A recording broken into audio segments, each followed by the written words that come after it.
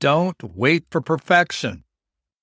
Have you ever noticed that sometimes when you find yourself feeling stuck in life, there's a part of you that believes that you must banish every fear, every insecurity, and feel completely confident and clear before you can move forward?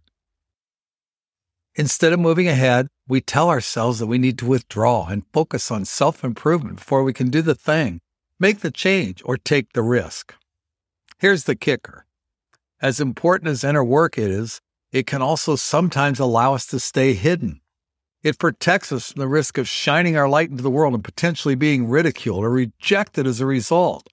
Ultimately, obsessing about having perfect emotions and perfect beliefs and healing every wound and creating a perfect spiritual practice is just another way of holding ourselves back.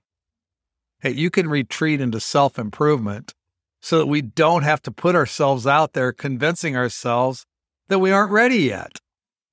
Truth, every time we do something new, every time we grow and expand, we inevitably experience some discomfort, no matter what.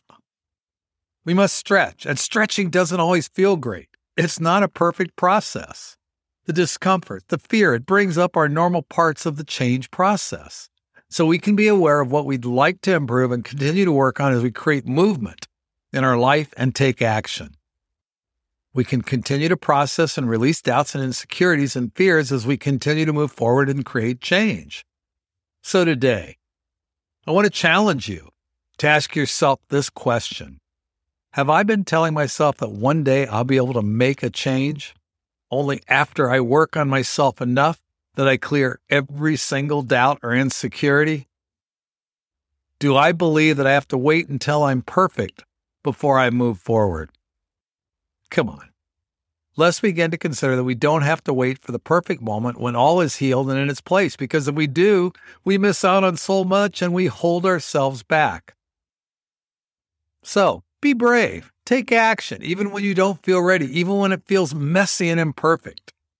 Here's to finding more joy in that space between where you are and where you want to be, because that space is called life. And we're here to enjoy life. Move well, stay healthy, be happy, live with passion, purpose, and take action today.